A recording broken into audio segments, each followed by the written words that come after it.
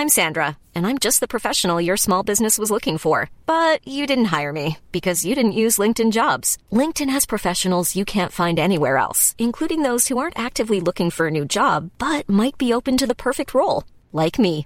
In a given month, over 70% of LinkedIn users don't visit other leading job sites. So if you're not looking on LinkedIn, you'll miss out on great candidates like Sandra.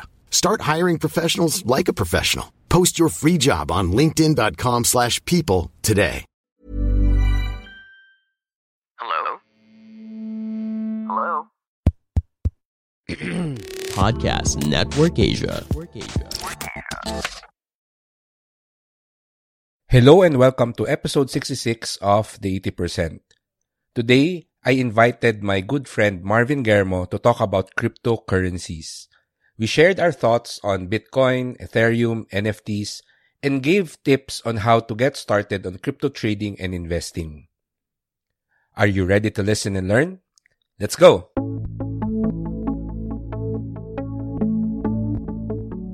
Hi, my name is Fitz Villafuerte. I'm a registered financial planner and the host of this podcast, where we talk about the mindset, habits, and strategies you need to achieve financial success. Thank you for tuning in, and now on to the show.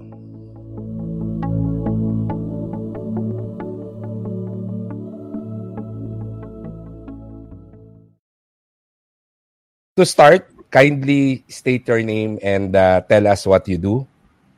Okay, I'm Marvin Germo, big fan of Fitz Villafuerte. I also trade and invest in stocks. I'm an entrepreneur also. But number one profession is a fan of the 80% podcast.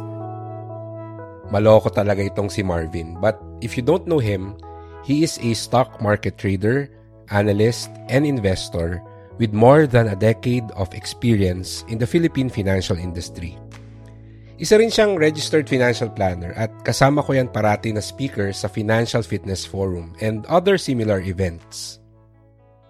The reason why I am curious to talk to you today is for the past few weeks, you've been creating videos on your YouTube channel about cryptocurrencies. And Marvin, kailan ka ba nagsimula na mag-aral ng cryptocurrencies? When did you first hear about it, and when did you start taking it seriously? And what made you decide to really look into cryptocurrencies? Good question. Nakakayaman sabihin, 2013 pa lang nadinig ko na yung cryptocurrencies. As in, I've heard about it. Inaral ko. Kala ko it was like, scam ba to? Or ginagamit lang ng mga smuggler to ng paglipat ng pera. Tapos nag-search pa ako. I wrote an article sa Rappler ng January 2014. And nung binabasa ko siya, super, very, very cautious na parang, pag-aralan nyo muna talaga mabuti yan kasi sobrang bago yan. Galing lang yan sa mga computer programs. It's not backed by any government. It's not backed by any, hindi siya SEC registered, hindi siya controlled ng BSP. Tapos may mga nangyayari pa sa black market. Pero nanghinayang talaga ako. I wished I would have studied it more pa. Pero at that time talaga, it was really too early din talaga. So yun. Then, fast forward 2018, nasa Dubai ako. Tawag ko pa rin ngayon nabudol ako. Hindi naman ako kino-earth, pero na-convince ako na mag-start mag-invest sa crypto. Pero at that time, yung frame of mind ko was, 2018. So, nanggaling siya sa crash ng 2017 na nag-20,000 siya ng 2017 eh. Tapos at that time, it was 3,000, 4,000, 5,000. Doon siya naglalaro. So sabi ko, the worst it could go is kung from 3,000 mag-300 siya, I lose 90%. Pero yung upside nun from 300 going back to the all-time high, sabi ko, okay pa rin to. So I put a very, very small amount na kahit mag-zero siya, okay lang sa akin. Tsaka binili ko nun Bitcoin, Ethereum, tsaka Tron, and then some other small altcoins, I think if I remember it properly. Tapos, yung mentality ko lang is I wanted to have a position that if it becomes really the currency of the future, meron ako. Kung maging zero siya, hindi naman siya large amount of my positions. So, kahit ngayon na fast forward April 2021, nag-check ako ng portfolio ko kasama na yung pinasok ko tsaka yung gains over the past years. Nag-invento ako ng sarili kong ratio. Stock to crypto ratio ko is at 10%. Meaning, kung i-add mo yung crypto ko tsaka stocks ko, 10% lang ng overall portfolio still is yung crypto market. And kung i-check mo sa overall assets, it's below 3% pa. So, whatever volatility na nangyari, okay lang sa akin. So ano nangyari sa nagbago?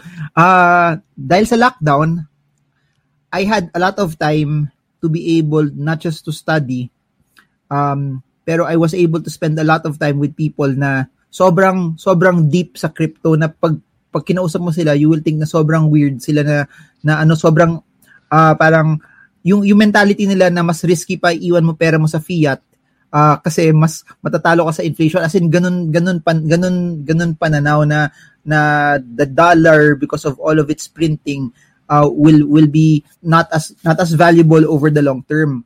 So yun, I started to study it, pero yung nagbago also is two things. Number one, yung perception ng tao sa cryptos, particularly Bitcoin.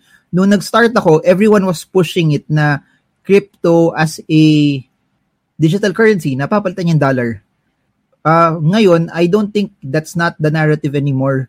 The narrative is, bili ka ng Bitcoin because it's a store of value. Kasi, for those na hindi nakakalam sa Bitcoin, it uses the blockchain. Kaso yung problem sa Bitcoin is, to confirm a transaction, it takes a very, very long time. So, if everyone will use Bitcoin, kunyari bibili ka ng kape sa Starbucks, sobrang mahal, sobrang tagal nun, before ma-confirm yung transaction mo, na it's not practical for it as a currency. Pero as a store of value, which is yung tingin ko kung ano talaga siya na digital gold, hindi mo naman ginagamit yung ginto na pangbayad mo ng Starbucks eh. Pero alam mo na dahil ginto siya, may bibili sa yun nun, yun yung tingin ko sa Bitcoin, na it has come to a point na it's a better alternative than gold kasi liquid siya. Pwede mo siya dalhin kahit saan, pwede mong ibenta. That's one. And number two is, I think we've reached the point where we're not going backward anymore. Meaning, the longer as time goes by, mas lalo siyang natatanggap ng mga tao.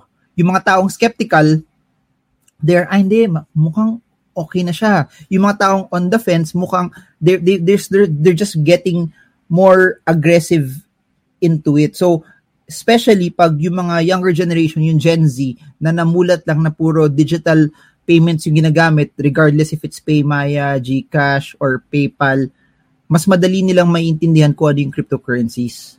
So, yun. And last na lang siguro, cryptocurrencies in general, I've spent a lot of time also studying smart contracts. And that's why, I actually like Ethereum more than Bitcoin. It's just that Bitcoin is Bitcoin. Kumbaga, I don't know kung ano pwedeng comparison na pwede kong bigay, pero wala naman talagang tulo masyado yung Bitcoin compared sa Ethereum. Pero dahil Bitcoin siya, it has more, I don't know, people just like it more. OG kasi siya no? Oo.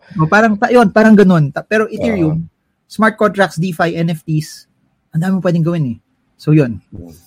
Another question that I want to ask sa'yo is, during the time na nag-aaral ka sa Bitcoin or cryptocurrencies in general, saan ka nag-aral? How did you study it? Did you watch videos on YouTube? Did you read a book? Did you attend a seminar? Paano yung strategy mo in learning about crypto? Self-taught. Mostly, ganito ginagawa ko ay, how do I explain this? Sige, I'll apply it sa current na ginagawa ko ngayon. So ngayon, I'm spending a lot of time studying DeFi. So gagawin ko, tatry ko na muna lahat. Open ako ng MetaMask, tapos try ko paano ako mag-transfer.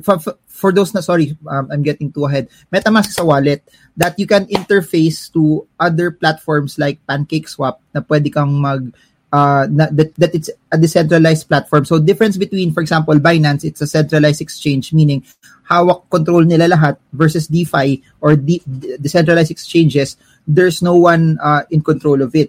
So ginagawa ko, I learn a lot by doing. So I try lang, bukas ako ng MetaMask, bukas ako ng PancakeSwap, tapos I tried farming, I tried pooling, I tried doing liquidity pools. Tapos kung meron ako hindi naintindihan, nagse-search lang ako sa Google. So whoever comes out either article yan or video yan sa YouTube, yung hindi ko naintindihan, dun ko inaaral. So ganun yung parang methodology ko. Pati dati yung lalo na yung I don't know what brokers you use, pero yung Binance, no, comparing it dun sa mga ayan, nag-eToro tayo. eToro sobrang simple kaya siya nakaka-addict, sobrang simple niya. Then transitioning to Binance, ang daming functions kasi that I had to learn. So ganun lang. Whatever I want to try and whatever I want to do, I open, put money, and always money na tanggap ko kahit mawala siya. Kasi kahit ngayon, naghahabol ako ng mga ICOs, mga IFOs. Naghahabol ako ng ganun, pero okay lang sa akin. Yung learnings are so valuable. And then, like whatever I don't understand, research lang. Ganun. So basically self-study. And I like your strategy, which is also the strategy I used na parang the best way to really learn is to get your feet wet, na open ka ng account, lagay ka ng pera na okay lang sa'yo na mawala, and then learn from there. So, there was no specific mentor that you like followed or YouTube channel that you really binge watch yung videos niya. So, you got your information from different sources. Tama ba? Tsaka madami ako mga kaibigan din na nauna sa akin mag-crypto, that kung meron akong gustong malaman na item, tinatanong ko sa kanila. So, kung pinapanood nila to, sila John Joseph Mendoza, sila Edgar, kahit yung cousin ko, si Francis Soreta. Ayun, like literal na ano yung best way pag fund ng Binance, magki-credit card ba ako or literal na ganoon. So, yung some steps na lalo na sa crypto, di ba, pag sa nanonood to, baka complicated na to. Yung magta-transfer ka from wallet to wallet, pag nagkamali ka ng wallet na ginamit or nagkamali ka ng protocol or nagkamali ka ng ibang token yung ginamit mo, mawawala pera mo. So, ingat na ingat ako doon. So, sabi ko, ano ba talaga? So, I would ask specific na step by step kung hindi ko maintindihan. Pero, yun din, it's nice na meron akong kilala na mga nagsa-stocks that nagbi-Bitcoin na din, or nauna pa sila sa akin mag-Bitcoin, that have gone a long way. Lalo na yung, dati, ito, I'll give you an example. More than a year ago, sinasabihan na ako ni John Joseph Mendoza na mag-staking. Hindi ko dumadaan lang sa akin. Sabi ko, okay lang. Tapos nung nakita ko, yung pala yung staking, naglagay ako na madami sa Ethereum. Something like that. So, yun. Habang pinapakinggan ko si Marvin, I realized how much cryptocurrencies and blockchain technology has grown over the years. To be honest, yung DeFi or decentralized finance, nagsisimula pa lang akong pag-aralan yan, and I was not familiar with some of the terms that Marvin said. If, let's say, someone, like one of your students sa stock market, ay lumapit sa'yo, tapos tinanong sa'yo, ano ba yung Bitcoin na yan? So, this person already knows or understands how the stock market works. But they want to learn about Bitcoin. At yun yung tinanong sa'yo. Ano ba yung Bitcoin na yan? How would you answer that? Wow. That's a good question. Bitcoin lang, not cryptocurrencies. Well, it's up to you. You can I'll say it katulad ng sinabi ko kanina. I will say that Bitcoin is digital gold. That's what I will do. Pinaka shortest answer that I will give them, that it's digital gold. Tapos tatanungin nila, ano value yan, which is yun naman talaga yung normal na tanong, galing lang yan sa computer. I will also say na it's also the same as gold. It's also the same as a Rolex watch. It's also the same as a painting. That totoo, ito yung biggest difference niya sa bumili ka ng stocks, no? Pwede ka makakuha ng dividends kahit hawak mo siya ng 10 years na nagbibigay siya ng dividends. Pero yung Rolex watch, yung painting, tsaka yung gold, wala ka naman makukuha ang cash flow dun eh. So, pero bakit binibili ng tao yung painting? Kasi alam nila, if that painting is worth 100,000, kahit hindi siya umakyat ng value for 10 years, pag kailangan nila ng pera, they can also sell it somewhere around that price because there will be a set of people na nakakuha ng value dun sa painting na yun. Bitcoin has only 21 million in supply. One of the reasons also bakit ako mas very I guess bullish right now sa crypto space is mainly because sobrang dami na print ng US government over the past 2 years mula nag-pandemic. They've printed more in the past 2 years than they've ever did in the past decade. Parang gano'n. So, yung impact nun is inflation. Yung impact nun is yung value ng dollar becomes smaller. Pero sa Bitcoin, because there's a limited number of supply, 21 million lang, tapos ang dami pa nawala. Based on sa mga nakausap ko, may 4 million down na Bitcoins yung nawawala eh. So, you're only down to 17 million. 10 years down the line, 20 years down the line, one Bitcoin will be even more valuable than where we are right now. I actually like your explanation. And kasi when I first heard about Bitcoin, yun talaga, ang iniisip talaga ng mga tao is it will be the future of money. As in, it will be the currency that we use to buy things. And I've also heard about that in recent months na nagiging na siya, storer of value. Mas magandang analogy yon yung being a storer of value because up until now, of course, there are a few, very, very few merchants who accept Bitcoin as payment, but I don't think it will be standard anytime soon. And in fact, that's one of the, I would say, controversies ng Bitcoin kasi particularly wala siyang intrinsic value except what people think its value is. And a lot of our colleagues, yung mga registered financial planners na nakakausap ko. Ayaw ng Bitcoin, no? Ayaw ng Bitcoin, di ba? But a few of them are open-minded enough to say that it's something that you can earn money from as a trader, but not really as an investor because of its volatility. Of course, Bitcoin is just one of the so many cryptocurrencies out there. And pagdating dun sa intrinsic value niya or specifically yung use case, there are other cryptos na mukhang mas promising, which is particularly yung Ethereum and other smart contract na cryptos, no?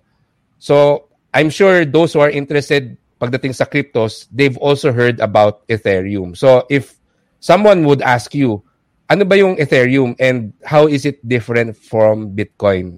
How would you answer that? Okay, great question. By the way, before I answer that, di ba nauna ka sa akin mag-Bitcoin? Parang naalala ko nauna ka parang mas nauna ka pa sa akin dati nung nagkukwentuhan, parang sabi ko, tapang ni Fitz sa mga 2016 na, alam ko, nadinig ko sa mo, nagbe-Bitcoin ka na nun. Sabi ko, galing niya. Yun. Yung first halving ng Bitcoin, before that, I bought Bitcoin. I bought it at $100, pero I sold it nung I sold it nung nag 1,000 plus. Tapos after nun, hindi na ulit ako bumili except when it started to rise up sa 10,000. So nakabili ako nun ng mga around 9,000. So I think my experience with Bitcoin is similar to what most people are doing sa Bitcoin. So just like when you mentioned kanina nung nag 3,000, I actually bought ulit nun. Pero since ang resistance nun was 20,000, I sold at 20,000. And then, nung mukhang aakit na ng 30,000, I bought at around 22, 23. Tapos, yung binenta ko nun nag 28. So, puro ganun lang ako, no? Buy and sell lang. Trading, basically. And that's why I wanted to talk to you din kasi meron ka ng, ibang perspective pagdating sa cryptocurrencies and I want to also explore that. But going back to Ethereum, if someone would ask you, ano ba yung Ethereum and what's the difference between Bitcoin and Ethereum? Okay, good question. Meron lang ako sisingit. Kung bakit sobra akong forward looking still sa Bitcoin. Very very quick answer then I'll answer Ethereum. I'm going back to the narrative na digital gold, okay? Digital gold means that for it to really beat gold, it has to go up and beat the market cap of gold. The market cap of gold right now is around 10 trillion. Bitcoin is around 1 trillion. That means Bitcoin at its current, should it challenge the market cap of gold, abot siya ng 600,000. So I'm not saying aabot siya ng 600,000, but I'm saying that if it will fight and go up against gold as really sino yung pinaka-store of value, it still has a long way to go. And that's why when people say that they're too late, I really believe that we're still very, very early. We are at the point na yung internet nung 1994, 1995, hindi pa naintindihan ng mga tao. Ganun din yung cryptocurrencies ngayon, na it's so early that we don't understand what it is.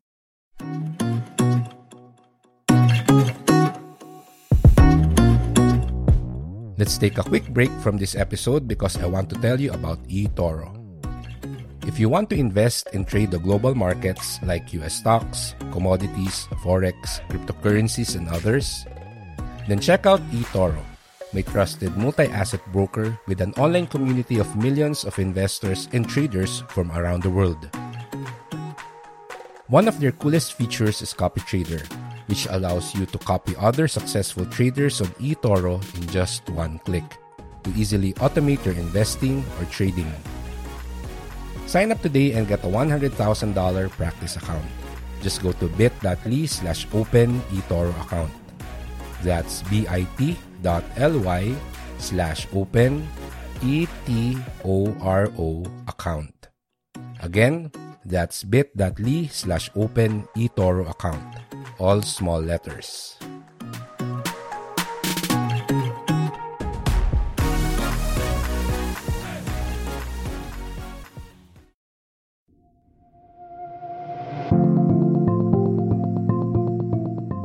Do you want to invest in real estate for as low as 1,000 pesos? Then check out Flint PH, the first tech-enabled, low-cost Philippine real estate crowdfunding platform that is made for investors who would like to invest in Philippine real estate properties. Flint provides a fixed and safe return on investment, especially for those looking to earn passive income. Flint is open to anyone at any time, even to those who are based outside the Philippines. Sign up for a free account today and visit bit.ly/flintph. That's bit.ly/FLINTPH. Again, that's bit.ly/flintph. All small letters. That's it. Now let's go back to our episode.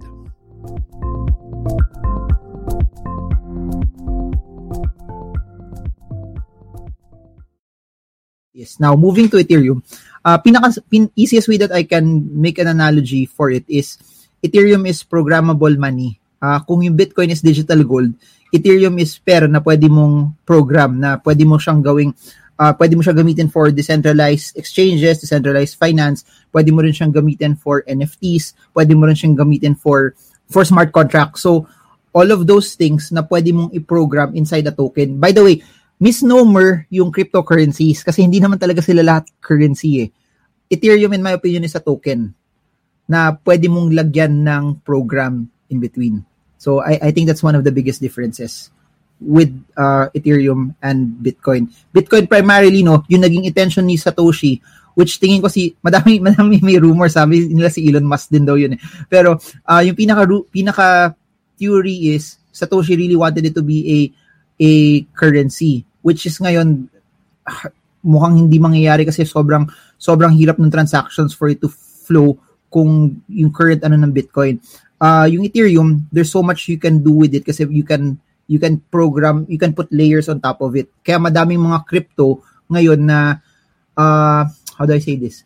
Yung ginagamit niya na protocol is Ethereum. So hindi lang siya, there are other layers on top of the Ethereum. Yung ETH is a crypto that rides the Ethereum blockchain. Parang ganun. Malaki yung nakikita kong potential pagdating doon sa smart contracts kasi I think it will really have an impact pagdating sa mga middleman, sa mga financial transactions. But one interesting use case ng Ethereum or the architecture of it, ng smart contracts, is yung NFTs. So, I don't know if you're active in Clubhouse, but sa loob ng Clubhouse, ang daming rooms doon na nagkukwentuhan, nagdi-discuss about NFTs. May mga finance people discussing NFTs, may mga artists who are discussing how do you make money from your art using NFTs. So, siguro, laymanized term, ano ba yung NFTs?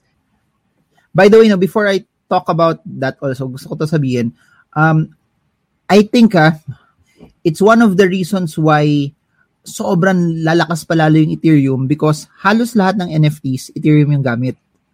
And madami pang mga pwedeng gamitin, pero lahat sila Ethereum yung gamit kahit mas mahal yung Ethereum, yung gas fees ng Ethereum.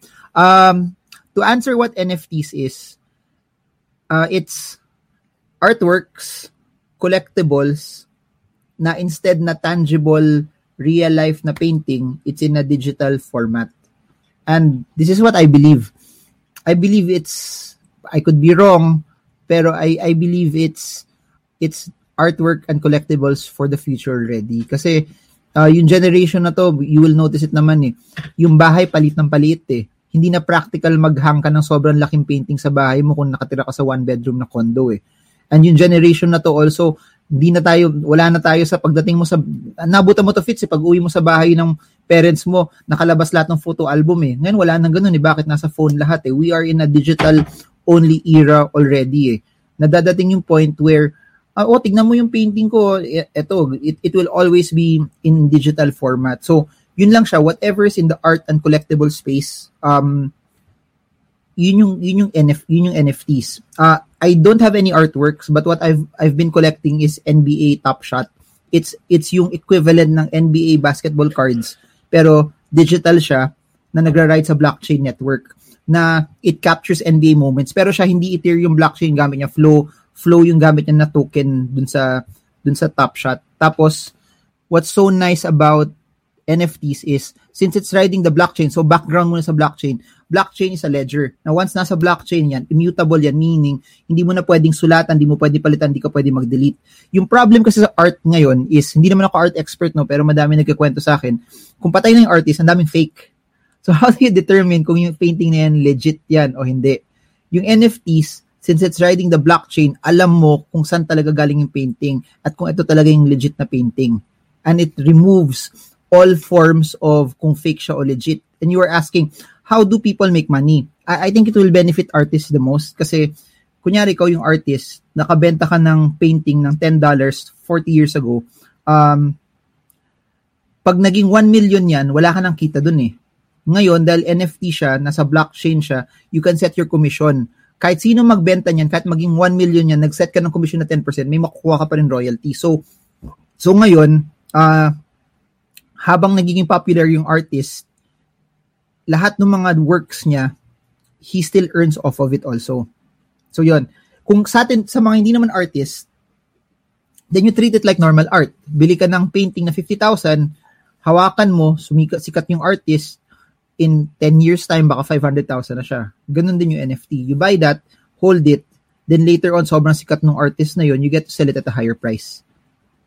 At saka siguro, if you're a collector, meron kang 100% guarantee na hindi fake yung mabibili mo kasi you can actually look at the history of ownership of the NFT or as we say, non-fungible token. Yun yung ibig sabihin ng NFT.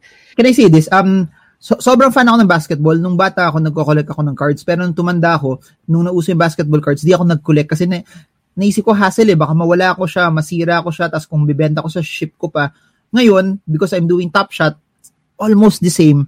Pero parang na rin siyang stocks lang Kung naniniwala ka na bumibili ka ng stocks na digital lang din nakikita mo, the same lang din sa Top Shot na wala nang storage, wala nang shipping, wala nang chance na mawala, wala nang chance na masira yung card. And then you can easily sell it and it's so liquid. So yun lang. For so many years, I've held the belief na if you want to make money sa cryptocurrencies or if you want to make money on Bitcoin, you either be a miner or you trade the volatility. But it seems na mas nagiging possible na rin ngayon yung to make money from being a long-term investor. What do you think about that? Are cryptocurrencies or specifically Bitcoin, which is what you say is digital gold, something that you can hold for the long term as an investment? Okay. yung style ko sa crypto, parang stocks din, nakahiwalay, meron for trading and investing. So yung sa trading ko, of course, buy, sell. Pero sa investing, it's something na, ito sasabihin ko sa ngayon na, April 2021, lahat ng pinasok ko sa cryptocurrency, wala ako intention ibalik sa fiat. It will always stay in cryptocurrency forever. So, it could be, pwedeng hindi siya Bitcoin, kasi pwede mo naman siya transfer USDT na equivalent, na parang US dollar equivalent. Most likely, as of now, pwede magbago yun in the future, pananaw ko, pero as of now, whatever linagay ko doon, it will stay there. So yung pinaka-technique ko is altcoins. When you make money from altcoins, bili ng Bitcoin or Ethereum or USDT. So ganun lang. Pero with the intention of just to have more of it. So yun yung nagbago rin sa pananaw ko ngayon, na the lower Bitcoin goes, it's an opportunity to buy more And I guess yun yung natulong ng stock market sa akin, yung volatility na nakikita. Parang syempre totoo naman na sino bang hindi mapapatingin, bumagsak siya, pero it helps you not to be as emotional yun. And then yung proper portfolio management in a way na hindi na, as much as I like Bitcoin, hindi naman ako naka-all in sa Bitcoin. Mas malaki pa rin yung ibang asset classes ko as of now, pero yung siguro gagawin ko in the next few years, the allocation will get bigger. Pero yun, hindi ko na siya alisin. It will stay in cryptos forever. So, sumali ka na sa club ng mga hodlers, no?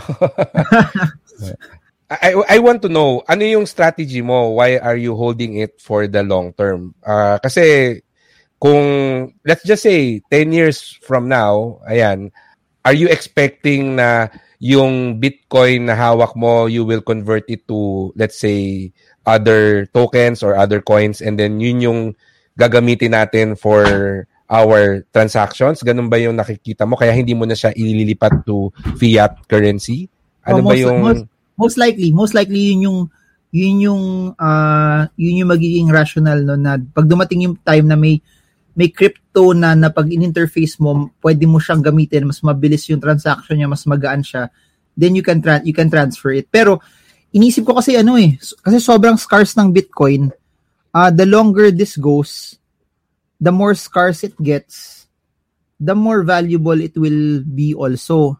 So siguro the only time na gusto mo na rin siyang tanggalin is kung may intention ka na talagang tanggalin, ipalit siya to another asset also. Kasi yun din naman yung kung pang araw-araw, you have other investments that can take care of your daily needs. So for me, okay lang, hindi ko naman kailangan din talaga siya alisin ngayon or even in the future, because I always make sure that I have other sources that can take care of yung pang day-to-day ko. Siguro, most likely, it will be a swap to another asset, siguro, that I can also use later on. Pero Marvin, pagdating sa overall portfolio mo, lahat ng assets mo, ano yung maximum percentage allocation na comfortable or plano mo for cryptocurrencies in general, no?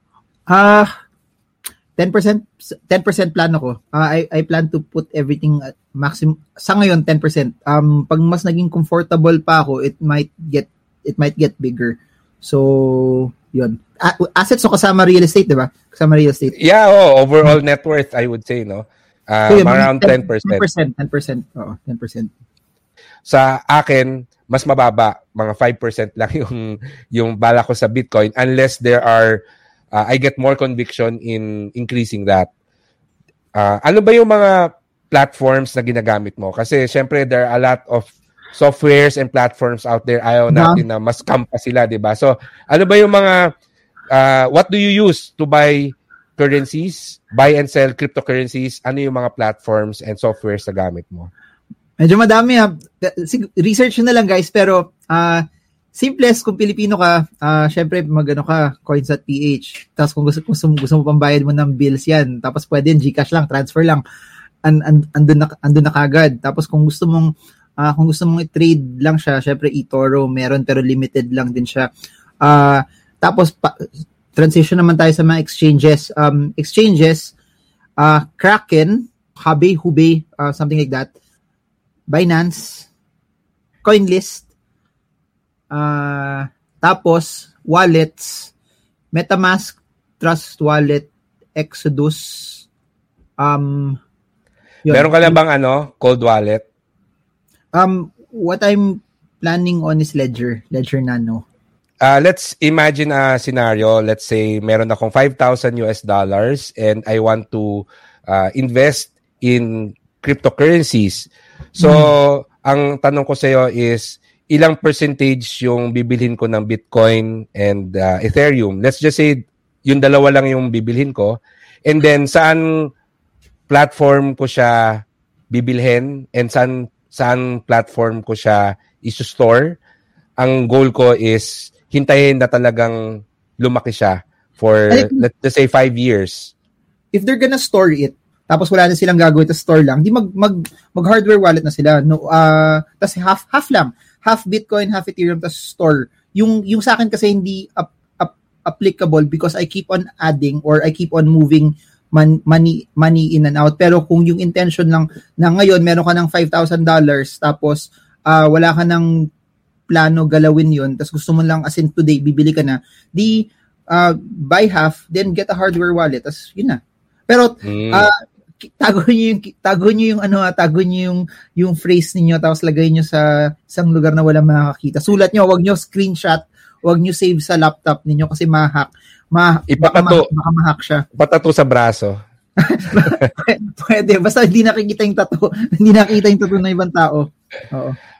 So, what if $5,000 I want to trade cryptocurrencies? Saan platform ako pwedeng magsimula? Anong Bitcoin lang ba in particular? Let's just say Bitcoin and Ethereum, yung dalawang yun. I think eToro super easy na eh. Advantage nung eToro is, I think yung mga bagong iterations ngayon, hindi na CFD yung nabibili. Pero yung, alam ko, tama ba? Tama, di ba? Yeah. Na hindi na siya CFD. So, yun, advantage nun, super liquid. Tapos kung gusto mong ilipat sa stocks, pwede na. But if you want to go into the altcoin space, I think the easiest for Filipinos na madaming choices ng altcoins is Binance also. So, depende sa pangangailangan nyo. Kasi kung Bitcoin lang din naman, tapos yung mga top na, yung mga more prevalent na currencies, lahat yun nasa eToro na eh. They can trade it that way. Tapos, yung maganda doon, benta sila Bitcoin, tapos kung gusto na bumili ng Apple or Tesla after, pwede nilang ilipat. So, yun.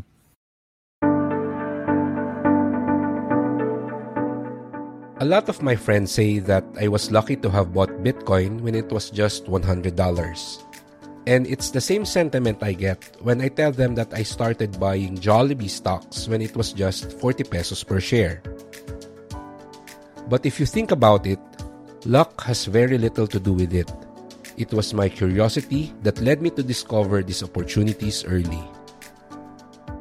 Roman philosopher Seneca said, "Luck is what happens when preparation meets opportunity." And that's why I believe that the best investment today, as it has always been and how it will always be, is an investment in your financial education. Final words of advice that you can give people who are looking into trading and investing in Bitcoin? Take the time to learn more about it. Kung hindi nyo pa siya naintindihan, wag kayo mag-invest kasi that's the best way to lose money. And then, only put money that kung mag-zero siya, okay lang kayo. Start small. And then, as you start to build yung competence, tsaka as you start to build yung experience, saka lang kayo magdagdag, saka nyo lang dagdagan yung pera nyo pag comfortable na kayo. Minsan kasi nabibigla yung mga tao. For example, ang dami kong kilala na hindi nag-i-invest pero dahil nakwento yung Dogecoin sa kanila ngayon, lahat sila gusto nila mag-invest kasi as in yung mga taong hindi sila nag-i-invest altogether but they think it's easy money, pero hindi naman talaga easy money yung invest. Nangyayari yung mga katulad ng nangyayari ngayon na bumabagsak din talaga yung markets and if you're not ready for that, ikaw yung masha-shake out, ikaw yung mapapabenta. So study, put money you can tolerate, start small. So yun.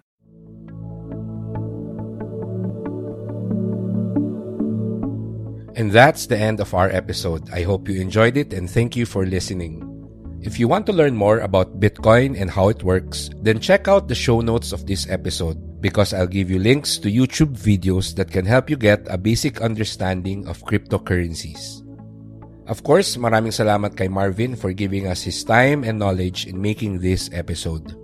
You can learn more from him at marvingermo.com, and you can also subscribe to his channel at youtube.com/marvingermo.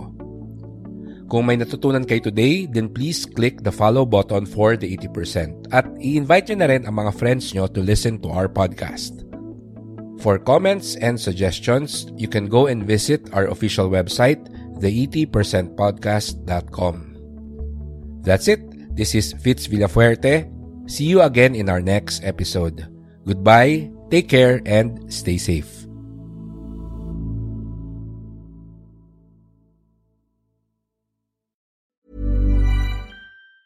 Ever catch yourself eating the same flavorless dinner 3 days in a row? Dreaming of something better? Well, HelloFresh is your guilt-free dream come true, baby. It's me, Keke Palmer. Let's wake up those taste buds with hot, juicy pecan-crusted chicken or garlic butter shrimp scampi. Hello Fresh. Stop dreaming of all the delicious possibilities and dig in at HelloFresh.com. Let's get this dinner party started.